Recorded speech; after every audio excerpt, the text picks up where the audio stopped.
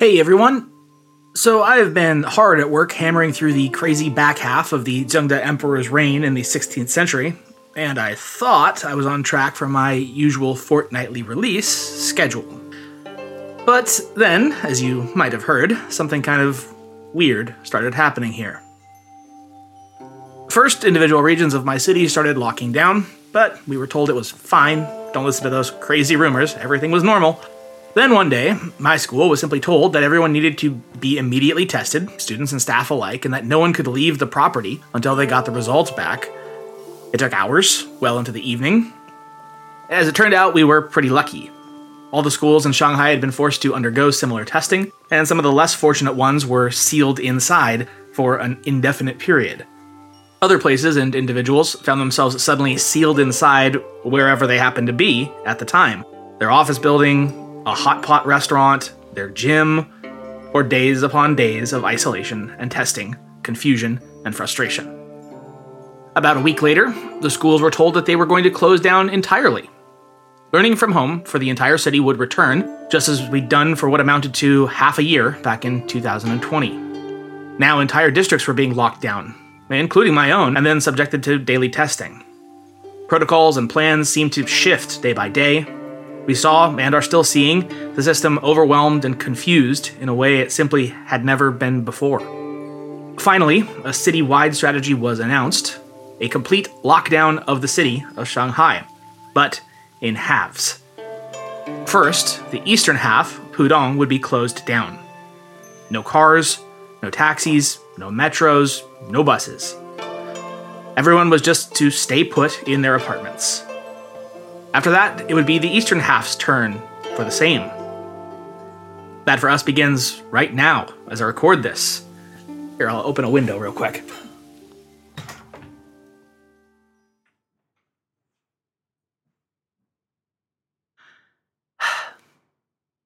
As I sit here, I have never heard a city of 25 million people so utterly silent. We've all of us spent the last 4 days or so of this notice doing our best to calmly, coolly, and collectedly buy as much food as possible. Because in spite of the assurances that this is just temporary and would only be for a period of 4 or 5 days, who really knows? If more cases of Omicron are found nearby, or worse yet, within our compound, it would be extended by who knows how long. A week? 2? 3? I've heard people in lockdown for 20-something days at this point, with no end in sight. And I mean that. Literally nobody knows. Not even the people ostensibly in charge. It is nerve-wracking. But more than that, it's disappointing, frustrating, and exhausting. We've all spent the past more than 2 years now surviving this stupid disease. And to have all that work and sacrifice and difficulty amount to now going back into lockdown is a real sort of heartbreak. It's a bummer. But we'll be fine. We have, after all, been through much worse. I tell you all this not to evoke pity or sympathy, but mostly to explain why my production schedule for the next Great Ming has fallen a bit further behind than I would have liked. It is coming, and soon, have no doubt. But I didn't want to leave you all hanging for so terribly long. So what I did to hopefully tide you over is look back into my archives and find an episode that I made about 2 years ago, as we were all living through what seemed like it might be the end times. Or the first time. I thought then that it would be a good idea to put together a brief history of ancient Chinese medicines, its traditions, and its understandings and conceptualizations of the roots of health and sickness. Now seems like a pretty gosh darn good time to give it another spin. So I hope you'll enjoy our walk through Ye Olde Medicine Shop. Please go easy on the laudanum, and no tasting the Cinnabar Immortality Pills. Cinnabar is for closers only. Without further ado, I represent Materia Medica.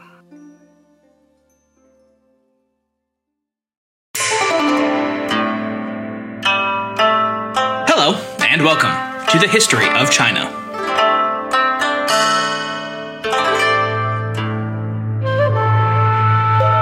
Episode 185, Materia Medica.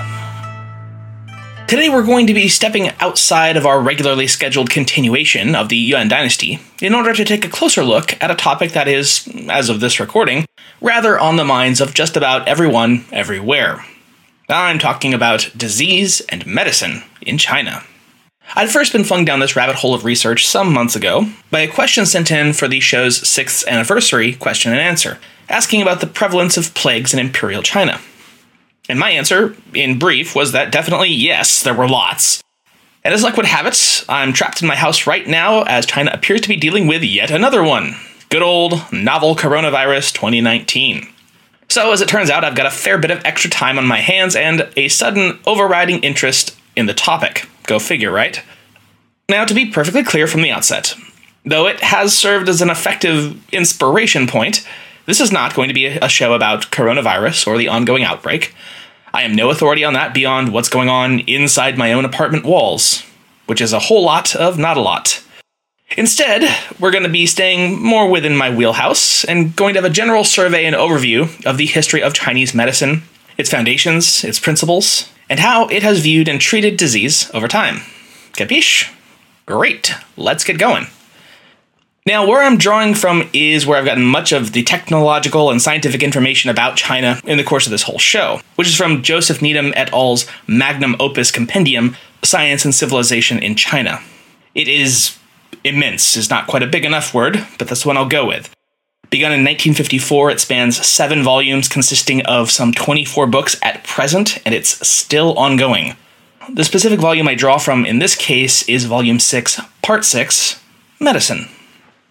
A good place to begin is rather definitionally by what we mean when we talk about the medical arts of Imperial China.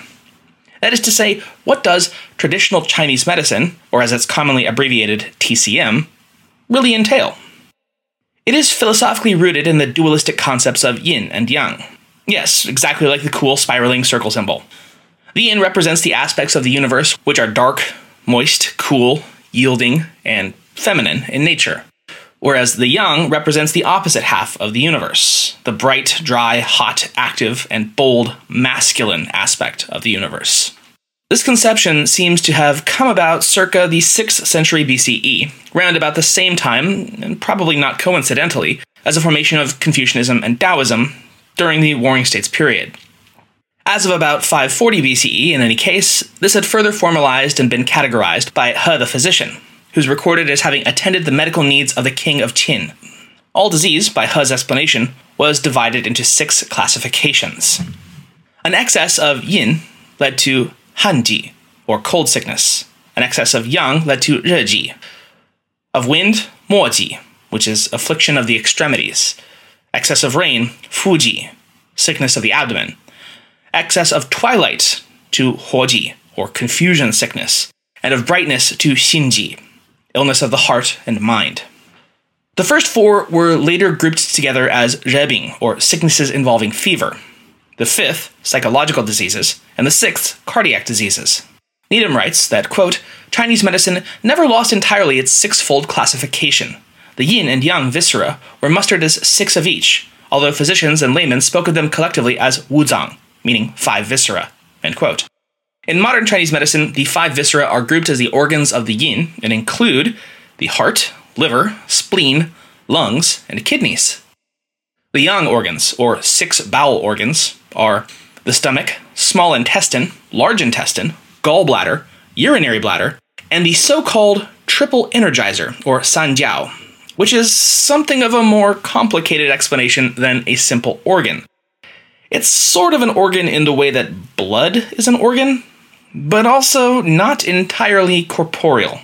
Doctor of Acupuncture and Chinese Medicine, Kimberly Thompson, gave an explanation that I found helpful. She said, Triple Energizer has a name, but it has no form. TE is not an organ which can be removed from the body or observed on a lab table. It is young in nature and warms and moistens the internal organs to keep fluids moving. It regulates fluid, not only in the spaces around the organs, but also in the fluid that surrounds the muscles, nerves, and vessels in the peripheral limbs, and interstitial fluid in the connective tissue. All fluids in the TE ultimately come from and return to the blood at the capillary level. End quote. Interesting, huh? At the core of all of this, much as with acupuncture, which is also a part of Chinese medicine, is the concept of qi. Now, qi is one of those words that you hear get tossed around a lot, especially if you watch like kung fu movies. And it feels like everyone just already knows about it and its mystical nature, and so never bothers to stop and explain it. And now you're 45 minutes into the movie, and it seems like it would be rude to pause and ask. So let's go ahead and pause and ask. What is qi? Most literally, qi means breath or inner wind. And that's a pretty apt descriptor, very much in the same vein as the Latin spiritus or the Greek pneuma, both of which mean vital breath, as a separate concept from the immortal or incorporeal soul, which is anima in Latin, psyche in Greek, and linghun in Mandarin. Thus, qi functions, as its name suggests, as a vital inner energy flow that both affects health, but can also be manipulated and redirected by skilled practitioners. The history of the logographic character itself is quite interesting. Its modern use in simplified Chinese actually has reverted it to a far more ancient form. 3 horizontal flowing lines, not at all unlike one would use to draw a cartoon to show wind. This was, in fact, more or less the same character as those used on the oracle bones and small seal script. This was replaced, or rather added to, during the Han Dynasty by adding in the character mi, meaning rice, underneath the wind. Thus, in Japanese and traditional Chinese script, it literally indicates the steam coming off of rice as it cooks, which, given rice's central place as the energy staple food of much of Asia, is an apt metaphor indeed. Ain't etymology fun, kids? So all this to say, qi functions like something of a blend between the Force of Star Wars and the 4 humors of medieval European plague doctors and barber surgeons. The most important thing in all this is balance. And though it was, and unlike those meddlesome midichlorians, something that was strictly internal to the body, so no, sorry, there will be no wuxia crouching tiger forest top jumping or Darth Vader force chokes or bulletproof skin. Yes, I'm looking at you, Society of the Righteous and Harmonious Fists. It could, and was, affected by the elements external to the body. From Needham, quote, "Another doctrine prominent in ancient Chinese thought was that of the macrocosm and the microcosm. It envisaged a great interdependence of the state on its people, and of the health of the people on the cosmic changes of the 4 seasons. The 5 elements were associated in symbolic correlations with many other natural phenomena in the groups of 5. These conceptions were applied in a remarkably systematic way to the structure and function of the living body of man." End quote. Of great and central importance in Chinese history is the idea of preventing trouble before it occurs, rather than reacting to it already in progress. An ounce of prevention, after all, is worth a pound of cure. That was true in the political and social realms, of course. So too was it in the medical realm.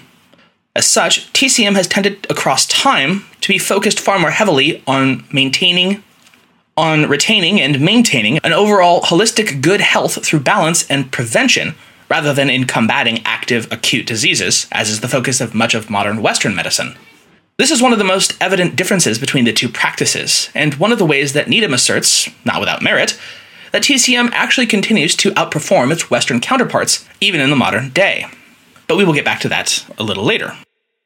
Though there were, and to one extent or another still are, more esoteric and quasi-magical elements to the discipline, such as the concept of qi, or of having professors of exorcism as part of the official imperial court performing their rites to cleanse the palace of malicious spirits and forces, on the whole, those always occupied a niche space that was much more the realm of local quacks, non-professional healers of the poor, and overtly religious rituals conducted by local monks and priests, rather than the more serious scholars and practitioners of quote-unquote proper medicine. On the whole, Chinese medicine was, and is, a disciplined, rational field of study that sought practical, measurable solutions to real-world afflictions and problems. It would be going much too far to call such a discipline scientific in any modern conception of the term. That said, it was certainly the most scientific of the pre-Renaissance medical arts. Now, let's turn our focus briefly to look at the figure who might be said to be the Hippocrates of China. Though preceding the Greek father of medicine by a solid century or so, he nevertheless fills a similar role in the establishment and formalization of the concepts that would define the medical arts of China in the millennia to follow. His name is given to us by the grand historian Sima Qian in the Shiji as Bian Chui. The account goes that while traveling through the state of Guo in 501 BCE during the spring and autumn period, Bian learned that the heir apparent had died from a mysterious sickness that now also afflicted the king. Bian was shocked to learn of the amateurish way in which the symptoms had been described and collected, and claimed that he could both diagnose and then save the king. The palace servant, listening to him, taken aback by such a bold assertion from this stranger, replied that unless he, like the legendary physician of the time of the Yellow Emperor, Yu Fu, could open the patient's body, cleanse and repair the vitals within, and then seal him back up again, an unthinkable concept, as surgery was simply not a thing that was done at the time, then Bian's boasts were empty and childish.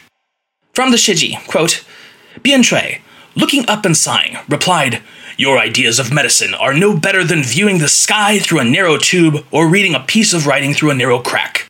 In my practice of medicine, I need not even feel the pulse, look at the complexion of the patient, listen to him, or visually examine his physical condition in order to say where the disease is located." End quote. Bian, as per the story, went on to do exactly that for the king, correctly diagnosing him without even seeing him, and giving him the proper remedy to restore him to health. This passage in his biography is notable not so much for the tale of the miraculous curative powers of Bian Chui, so much as it clearly lays out the four main diagnostic observations intrinsic to TCM, and that they were already well understood at the time. The four are general physical inspection, listening to the sounds of the inner body and the smell of the patient, verbally asking the patient about their medical history and how they feel, and finally, the taking of the pulse and feeling the afflicted portion of the body. Bian's biography in the Shiji also tells us that acupuncture, heat treatment with pulped moxa of medicinal leaves, counter-irritants, drugs and alcoholic suspensions, medicated plasters, massage, and even gymnastics were all in wide therapeutic practice, even at the time of Confucius. This is, of course, if we can take Sima Qian's account as reliable, which is as dicey as it's ever been. Was Bian Chui an actual individual, or was he, like many of the famous ancients, like such notables as Sun Tzu, a composite character of practices, stories, general knowledge, and tall tales that all rolled together into a story that sounded good? It's put forth, even by some modern Chinese scholars, that Bian Chui may not have even been a name, but instead a kind of ceremonial title for especially well-esteemed physicians of the era. Whatever the true status of his historicity, if Bian Chui is our Chinese Hippocrates, then what is the Chinese Hippocratic corpus of medical knowledge? Though there certainly is one, it sadly does not even allege to come from the brush of Bian Chui. Instead, it is called the Huangdi Neijing, the Yellow Emperor's Manual of Corporeal Medicine. A note on the translation of the title. Needham goes into depth on his choice of translating ne as corporeal. As a character, it has a multitude of meanings, depending on the context. Most literally, it means inner, such as Inner Mongolia being called Neimungu in Mandarin. Many volumes in ancient China adhere to this inner-outer dichotomy. Indeed, there is also a Huangdi Waijing. Were we to take this at the face value meaning, we might think that one volume talked about inner medicine in the same way that we think of internal medicine today, while the second volume might be referring to external medicine, such as diseases of the skin. This, however, is not the case, nor is it such that this inner-outer refers to the kind of public and private versions of something, as in the case of the inner and outer courts of the imperial palace. Instead, Needham points out that its actual meaning derives from the classical Taoist statement of walking outside society, or moving outside of space and time. Thus, the Huangdi Neijing is about worldly afflictions, the corporeal. It's about all aspects of physical medicine. The Huangdi Waijing, on the other hand, is all about the otherworldly afflictions of the spirit and soul, i.e., that which is non-corporeal. From Needham, quote, "Why, or outside, means everything otherworldly, everything to do with gods and spirits, sages and immortals, everything exceptional, miraculous, strange, uncanny, unearthly, extra-mundane and extracorporeal or incorporeal. Let it be noted in passing that we are not here using the term supernatural. In classical Chinese thought, nothing, however strange it may happen to be, is outside nature." End quote. Sounds pretty awesome, right? Sounds like I should do a Strange Tales episode on that, right? Unfortunately, the Waijing was lost very early on, leaving only its worldly, mundane sibling to us. It appears that it was lost not in some great tragedy, more than out of the simple fact that it was not nearly as well regarded as the former, and it eventually simply fell out of print and then out of the world. Which is sad for all of us, but it does serve to emphasize precisely the quite secondary character of the magico-religious aspect of medicine in China. for curses affected by charms, cantraps, and invocations must certainly have been included in the outside corpus. So back to the Neijing. The manual deals, just as its Hippocratic cousin, with all aspects of the medical arts, from the human body and its functions, both normal and abnormal, as well as the process of diagnosis, prognosis, therapy, and regimen. It is guessed to have been compiled in the version that we have by about the 1st century BCE, certainly well after the time of the mythical Yellow Emperor, and falling instead squarely somewhere in the Qin or Han eras. And if we think about it, that really does make a lot of sense. The unification of the Qin dynasty brought with it Qin Shi Huang's near obsession for standardization and systemization, and the assorted but highly valuable medical knowledge of the old warring states would have been a prime candidate for just such a compiling. In terms of diagnosis, it gives an updated format to the yin-yang sixfold schema we discussed earlier, in accordance with the symptoms presented and their relationship to the 6 circuits of bodily qi flow, which crisscross the body, quote, like the streets of a city laid out in a rectangular grid arrangement, end quote. If you want a visual for that, just search acupuncture body chart, and it looks like a street map of Manhattan projected onto a person. And it reads about as dry as you would expect a medical textbook to read, except it's in Old Chinese and written in highly technical language and archaic terminology. Its various commentaries, intended to be companion reads to help explain the initial text, were themselves likewise almost as impenetrable. As a result, only truly learned and devoted students of medical knowledge could ever even get their heads around much of the Neijing, much less claim mastery. Needham writes, quote, "The difficulty of the Neijing is that the technical terms were often ordinary words that had been given special meanings. Sometimes they occur along with the same word used in its ordinary sense in the same passage. Much confusion about Chinese medicine has arisen from misunderstanding of the Neijing," end quote. Yeah, you don't say. By this point in the 185-plus episodes of this show, I sure hope we're all well enough aware that China developed a highly sophisticated, highly regulated, bureaucratic society far earlier than much of the rest of the world, and maintained it for far longer periods of its history. It's fair to say that the Spring and Autumn and Warring States periods, and certainly the Zhou and earlier, can be characterized fairly as a feudal hereditary order of warrior nobles and peasants. Yet beginning with the Qin unification and Reformation, extending through the Han period, and truly culminating with the Sui, Tang, and Song dynasties. Rather than a hereditary, military-based hierarchy, the Chinese Mandarin coalesced around a non-hereditary, civil-based bureaucratic officialdom. Quote, "Social mobility was great, families rose into office holding and sank out of it within a few generations," end quote. This, naturally, extended to the medical profession as well. While it often sounds stifling to live in such a regimented, bureaucratic world, in terms of a field like medicine, it is extremely fertile soil. Good medicine, after all, thrives on excellent record-keeping and procedure known and adhered to by all. We need only imagine a doctor trying to explain to an ancient Ute or Scythian or Mongol raider of the importance of taking precisely 6 pills every 8 hours, but only after a full meal, and certainly not with any alcohol. And it's markedly easier to imagine an axe finding a resting place in that doctor's skull in short order than of the barbarian actually following through on the medical advice. For further examples, see the biography of Khal Drogo of the Great Grass Sea. Rather, in many professional fields, medicine, but also astrology, manufacturing, agriculture, and many others, China had reached startling achievements and heights, in some cases more than 1,000 years before they'd be reinvented in the Western world. Though we've often had cases to gawk at the sometimes impossibly stringent and often seemingly arbitrary standards of the imperial civil service examination process that determined social mobility, it must be remembered that nothing even approaching it would be developed in Europe until it was done so by France in the 18th century, more than 1,000 years after its formalized development in the mid-Tang. It's with no small degree of rather tragic irony that, having based many of their own such innovations on translated and transported ideas from Imperial China, Europe happened to arrive in any meaningful way along China's shores only during the Ming and Qing dynasties, under both of which many of the long-standing social organizations, including hospital and medical systems, had broadly decayed.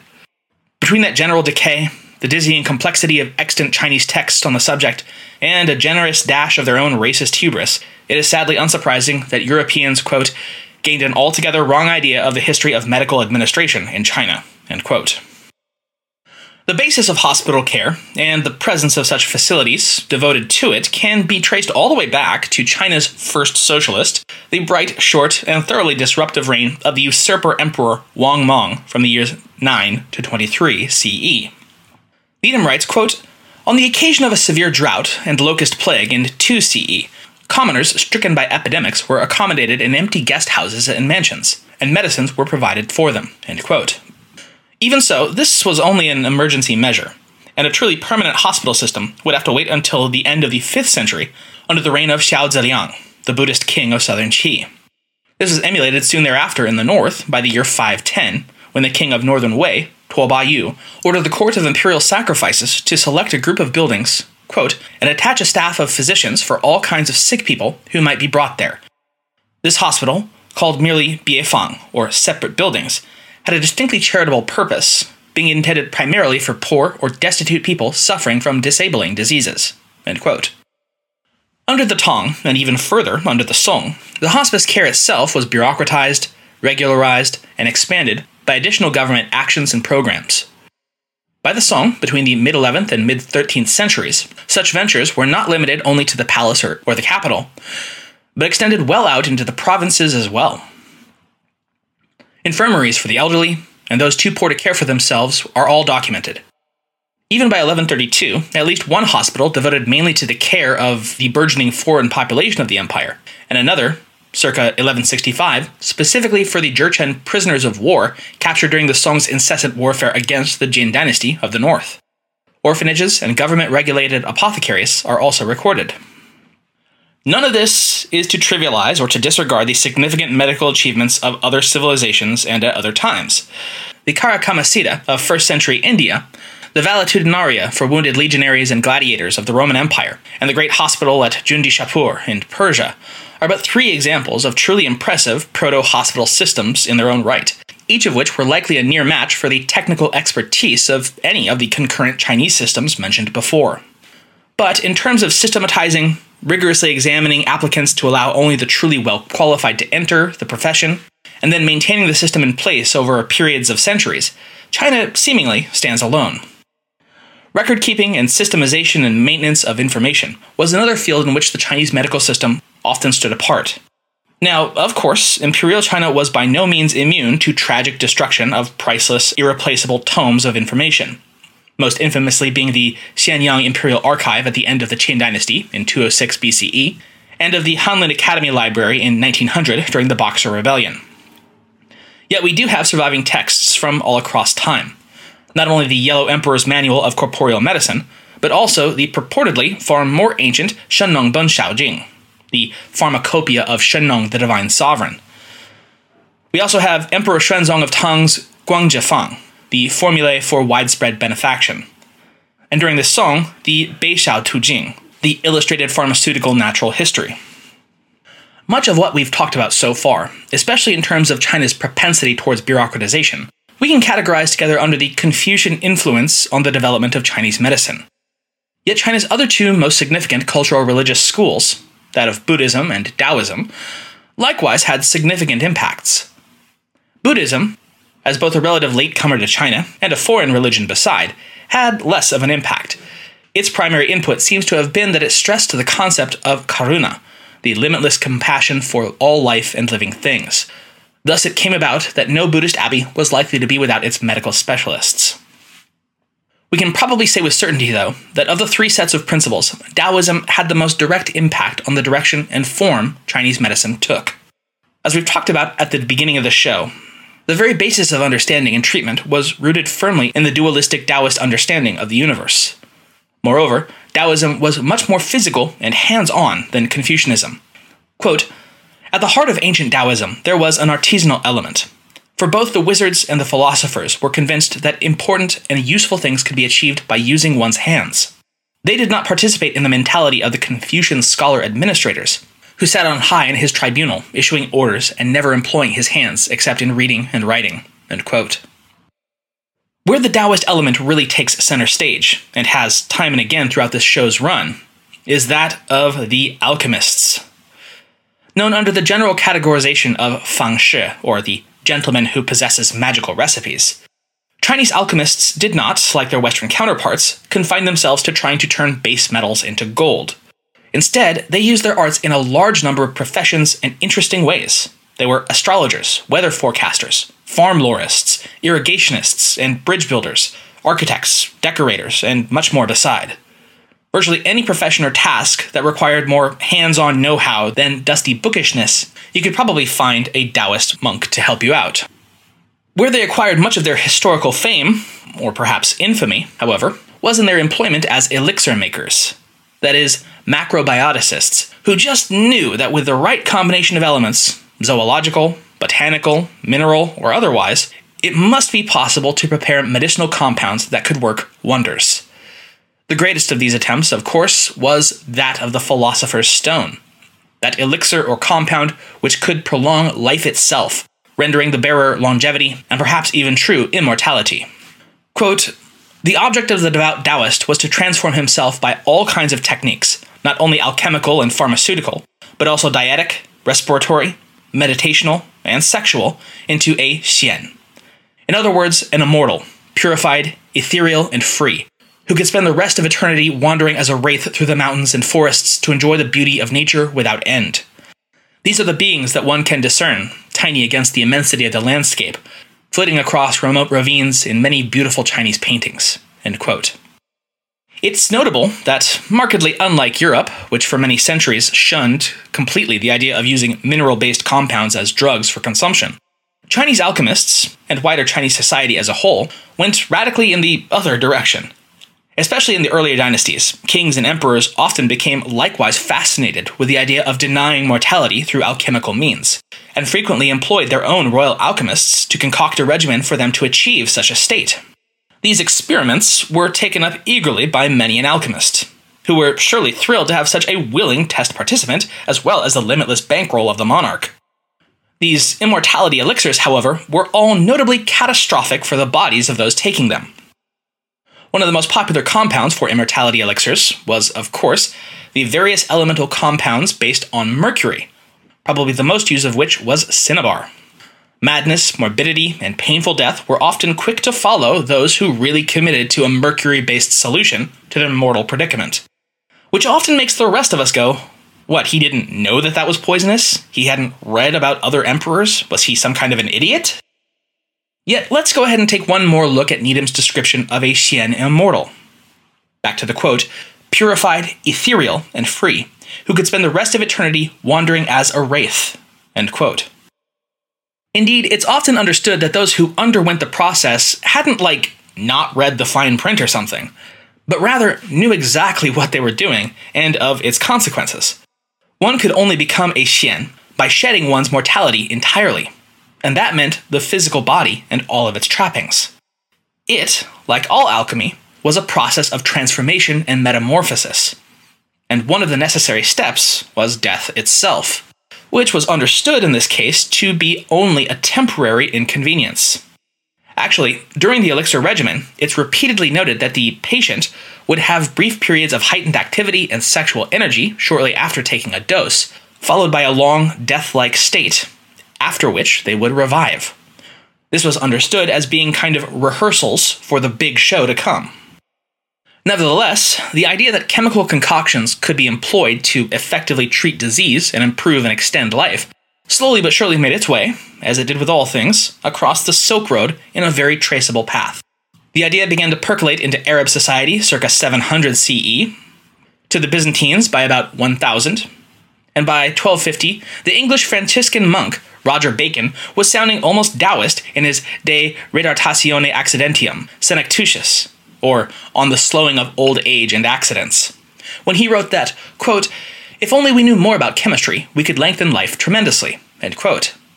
And by the early Renaissance of the late 15th century, we have the Swiss physician Paracelsus stating that, quote, "The business of alchemy is not to make gold, but to make medicines," end quote. Ladies and gentlemen, we have the foundations of modern medical chemistry. So let me finish out today with something of a face-to-face comparison between the various merits of each system of medicine, modern Western versus traditional Chinese. And yes, right off the bat, I'll be clear that it is in no way a fair contest. Modern medicine, especially in terms of acute, severe illness and conditions, utterly blows TCM out of the water, just like it would an apothecary's remedies from 1400s Italy. TCM is not scientific, nor can it ever truly be scientific. It is based on a system of understanding right down to its very base conceptual level that is not just unquantifiable in nature, but borderline, if not outright, magical. As the Chinese had no basis in atomic theory, which was a Greek invention and thoroughly Western idea prior to the modern era, their concepts of qi flow and the near force field-like yin and yang balance of the 5 elements is of course more suitable to European barbers bleeding patients to balance the 4 humors, or Aristotelian or Hippocratic ideas of medicine, than anything you'd find in a modern hospital. So, if you've got an infection, be it gangrene, or an inflamed appendix, or the flu, or coronavirus, for God's sake, go to a real hospital and get some actual medical care. Don't tell them that some podcast told you otherwise. No one, not even TCM doctors themselves, would ever reasonably tell you otherwise. That said, modern medicine isn't perfect, and does have some of its own drawbacks. Though it ever continues to improve, Western modern pharmacology continues to grapple with, quote, the active principles in certain drugs are administered as simple agents, producing side effects in the patient. These are sometimes very serious, end quote.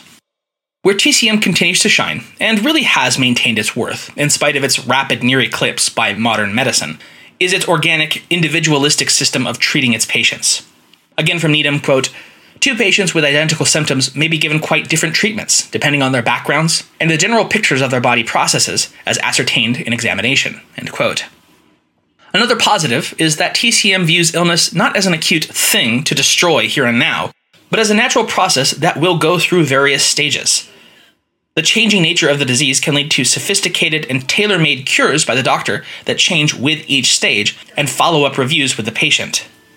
Where TCM continues to do well is its treatment of long-term, chronic conditions and illnesses, as well as its emphasis on overall maintenance of good health via good practices, rather than waiting until disorder arises to seek care.